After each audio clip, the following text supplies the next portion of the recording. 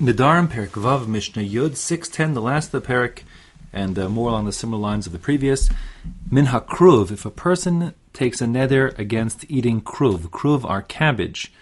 So, asar be'asparagus, there's some subset of another kind of vegetable, which is part of the cabbage family, called asparagus. This is probably not the asparagus that we know, but rather asparagus, because it's hard to imagine how the asparagus we know and love is some kind of subset of kruv, cabbage. But the point is, kind of like how all squares are rectangles, but not all rectangles are squares, all kruvs are not asparagus, but all asparagus are kruvs.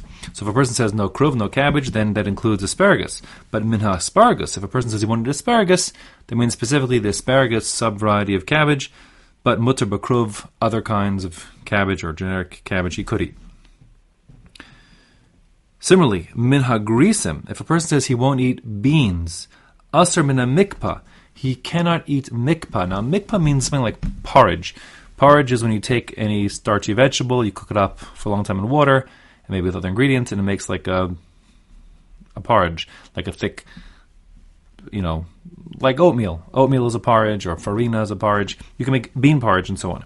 So, the Tanna Kama holds that although you can make mikpa from lots of different kinds of starches, you can make it out of, like I said, oatmeal, etc. But your classic mikpa is made from grisim, from this particular type of bean, and therefore the names are interchangeable. So Tanna Kama, when you say grisin, beans, you can mean beans or you can mean mikpa. Same thing, kind of like what if you eat like refried beans, something like that. Now in the mikpa, the ingredients are whatever starch, let's say the grisim here, plus there's always garlic. And garlic is included in every kind of mikpah, whether it's a bean mikpah or some other, you're using, let's say, lentils, or you're using, peas, doesn't matter. The point is, you'll always have garlic in as well. As you'll see in a second why that's relevant. So, again, the Tanna Kama holds minha grisim. If you say you won't eat any grisim, any beans, asr minha mikpah, also you can't eat mikpah because the beans are referred to as mikpah porridge. Generic porridge is mikpah, and that's that. A generic porridge mikpah is including grisim, beans, so that's that. Rabbi Yossi matir. Rabbi Yossi says no, if you forbade yourself from eating grisim, beans, that wouldn't include also bean porridge, mikpah, because if you didn't want to eat bean porridge, you would have said bean porridge, because mikpah is always referred to as like bean porridge, not just simply beans. So it's mikpah shel grisim and not just mikpah. Okay. Mina mikpah, if you take a neder against eating mikpah, mutter begrisim, that's the porridge, not the regular beans, so it would be mutter to eat those beans. Mina mikpah, however, if you said mikpah, asr b'shum, you couldn't eat garlic, because garlic was included in every mikpah, whether it's bean mikpah or lentil mikpah, etc. There's always garlic in there to give it flavor, and therefore garlic essentially is synonymous with mikpah, says Tanna Kama, but Rabbi Yossi matir, Rabbi Yossi says no, it isn't. Min hashum, if you take a neder against eating garlic, mutter b'mikpah, you could eat other kinds of porridges, because even though there's garlic in the porridge, you didn't mean porridge, you meant garlic. Min ha'adashim, if you take a neder against adashim are lentils. So, asr ba'ashishin, so then you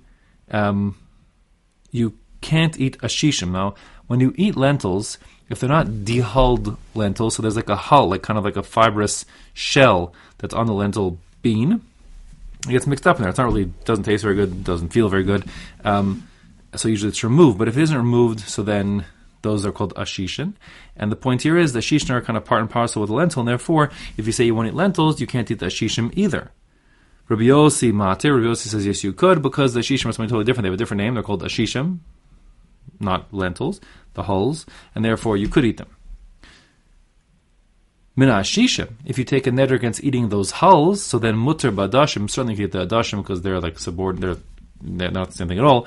No one would ever say I'm never eating ashishim again and mean also lentils. Chitim she'eni toem, if a person says he won't eat, it's hard to translate exactly, but this is very similar to the expression we had before of dagim, the singular and plural of fish. So in fishes, here we have chitim, wheat and wheat. It's hard to translate exactly. She'eni toem, he takes it against eating any kind of wheat. Therefore, asr behen, all wheat's off limits to him. Ben kemach, ben pas, whether we're talking about wheat flour or wheat bread and so on. Similarly, if he says gris grisin she'eni toem, he takes a neder not to eat bean or beans, again hard to translate exactly, then aser ben chayin ben muvushalin, then all beans, however they're processed, are forbidden to him, whether they're raw beans or whether they're cooked beans.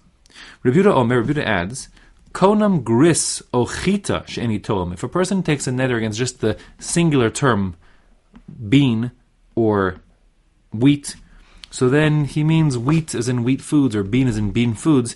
You wouldn't refer to eating individual like wheat kernels as chita. That would be chitim.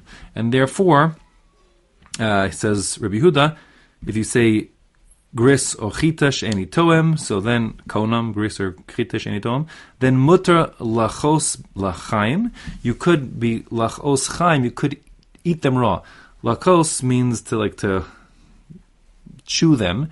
This kasisa word is used when you're talking about chewing something that's not usually chewed. Kind of like, so normally you don't eat raw wheat, so therefore this verb lachos is referring to that.